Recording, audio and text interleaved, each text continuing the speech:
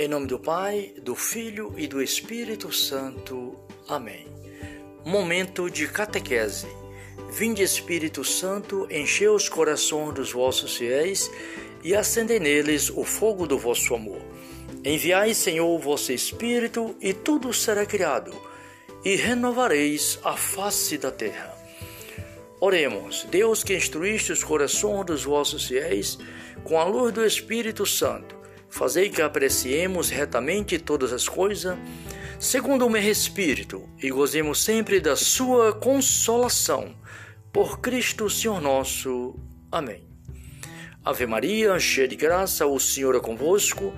Bendita sois vós entre as mulheres. Bendito é o fruto do vosso ventre, Jesus. Santa Maria, Mãe de Deus, rogai por nós, pecadores, agora e na hora de nossa morte. Amém. Caríssimos irmãos e irmãs, caros catequizanos, aqui nós estamos neste momento para falarmos um pouco da unção do enfermo.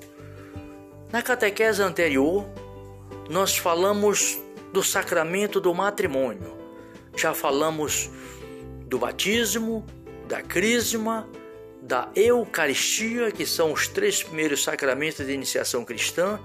Falamos do sacramento do matrimônio e hoje nós vamos falar um pouco do sacramento da unção do enfermo, dos enfermos. Sacramento são sinais visíveis da presença de Deus em nós, no meio de nós. Cada um de nós, irmãos e irmãs, cristão, devemos buscar em Deus, na sua igreja, o conhecimento profundo da palavra de Deus, da sua doutrina, dos seus ensinamentos, para que nós possamos, irmãos e irmãs, estar sempre revestido da palavra de Deus, para que possamos assim sermos verdadeiros discípulos do Senhor. Não podemos ser discípulos de Jesus desarmado, e nós precisamos estar revestido da armadura de Deus, da palavra de Deus, do conhecimento da Bíblia Sagrada, do conhecimento da doutrina da igreja, do conhecimento dos dogmas da igreja, de tudo aquilo que Jesus nos ensina através da sua igreja. Para isso Jesus deixou e edificou a sua igreja. Ele disse: Pedro, tu és pedra, e sobre ti edificarei a minha igreja, e as portas do inferno não prevalecerão contra ela. Então, nós somos católicos apostólicos romanos. Nós pertencemos à Igreja de Cristo, a Igreja una e santa, a única igreja verdadeira, a Igreja Católica Apostólica, una, santa e romana. Por quê? Porque a sede é lá em Roma, lá no Vaticano, onde está o Papa Francisco.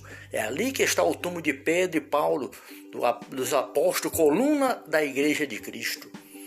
Então, queridos irmãos, aprofundemos a nossa fé, para que possamos anunciar o querigma de nosso Senhor Jesus Cristo, o seu santo evangelho, a sua santa palavra.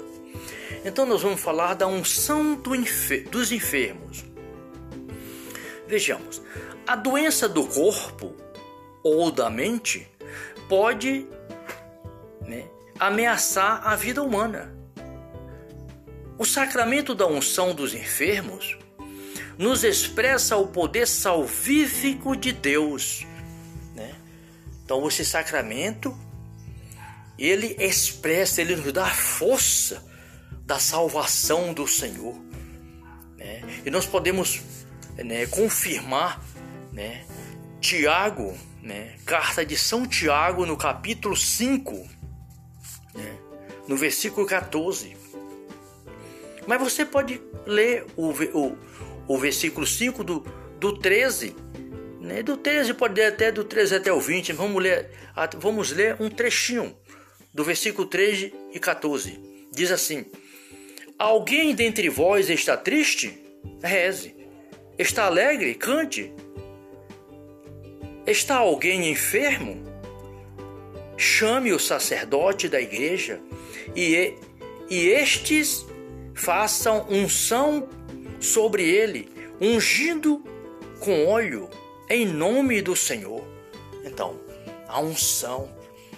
Alguém está doente? Chama o sacerdote. O padre, o padre é aquele homem que foi chamado por Deus a ser presença de nosso Senhor Jesus Cristo. O padre persona o Cristo no meio de nós.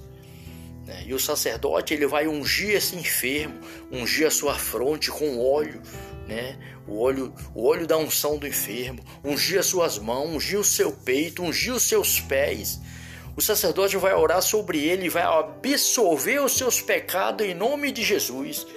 E essa pessoa está livre de todo o pecado, porque é sacramento digno de fé, dogma de fé, é um sacramento da igreja. É Jesus Cristo que enviou os seus discípulos a ungir os enfermos e expulsar os demônios, a ungir as pessoas para que as pessoas ficassem curadas, livres da sua doença. Então o sacramento da unção do enfermo é o sacramento que nos dá força, é o sacramento que traz para nós a força de Deus, a libertação dos pecados, Então é um sacramento de suma importância para a nossa vida, para os nossos irmãos e irmãs enfermos.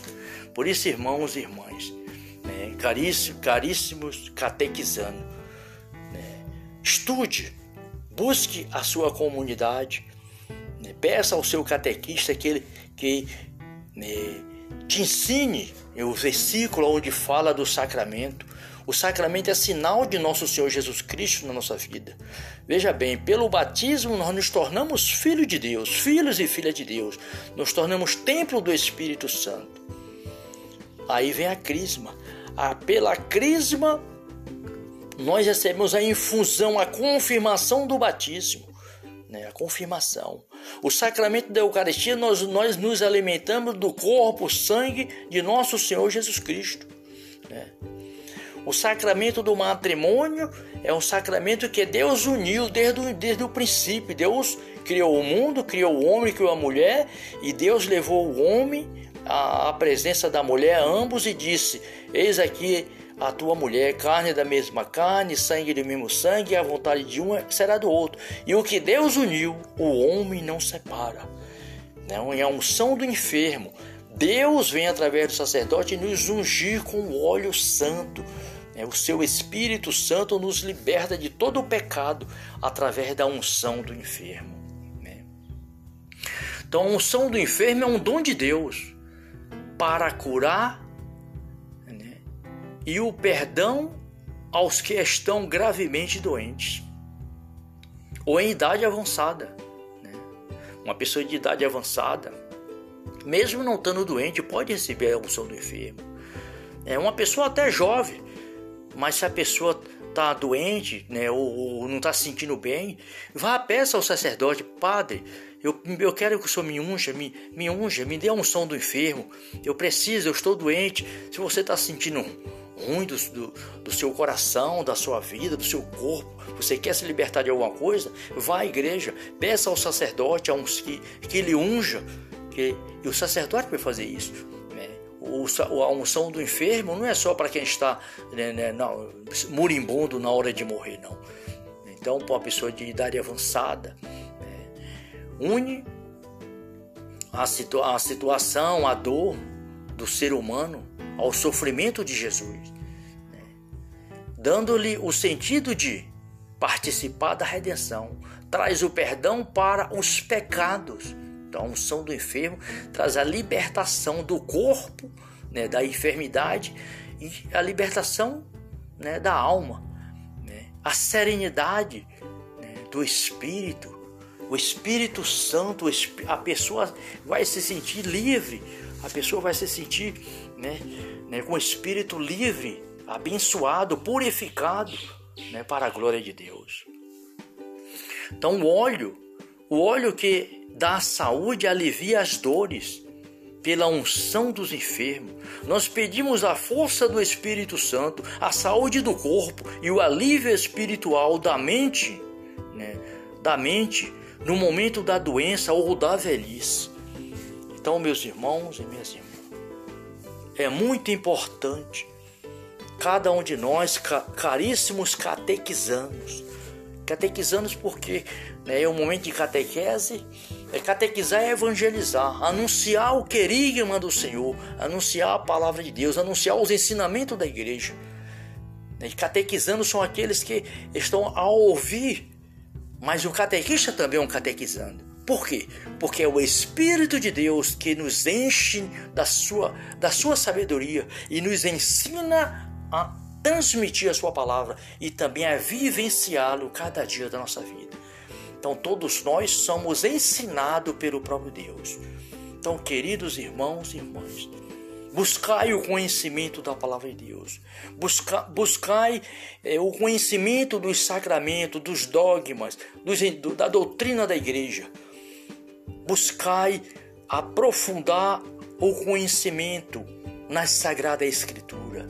Leia diariamente a Bíblia Sagrada e não deixe de orar.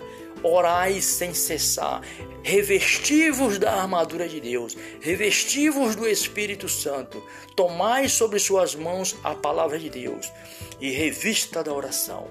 É orando, queridos irmãos e irmãs, que Deus nos enche da sua sabedoria para que possamos crescer neste mundo como luzeiros para iluminar aqueles que necessitam de nosso Senhor e Salvador Jesus Cristo. Que Deus nos abençoe. Que Nossa Senhora nos cubra com seu manto de misericórdia e que o Espírito Santo nos impulsione todos os momentos a anunciar o santo Evangelho de nosso Senhor Jesus Cristo.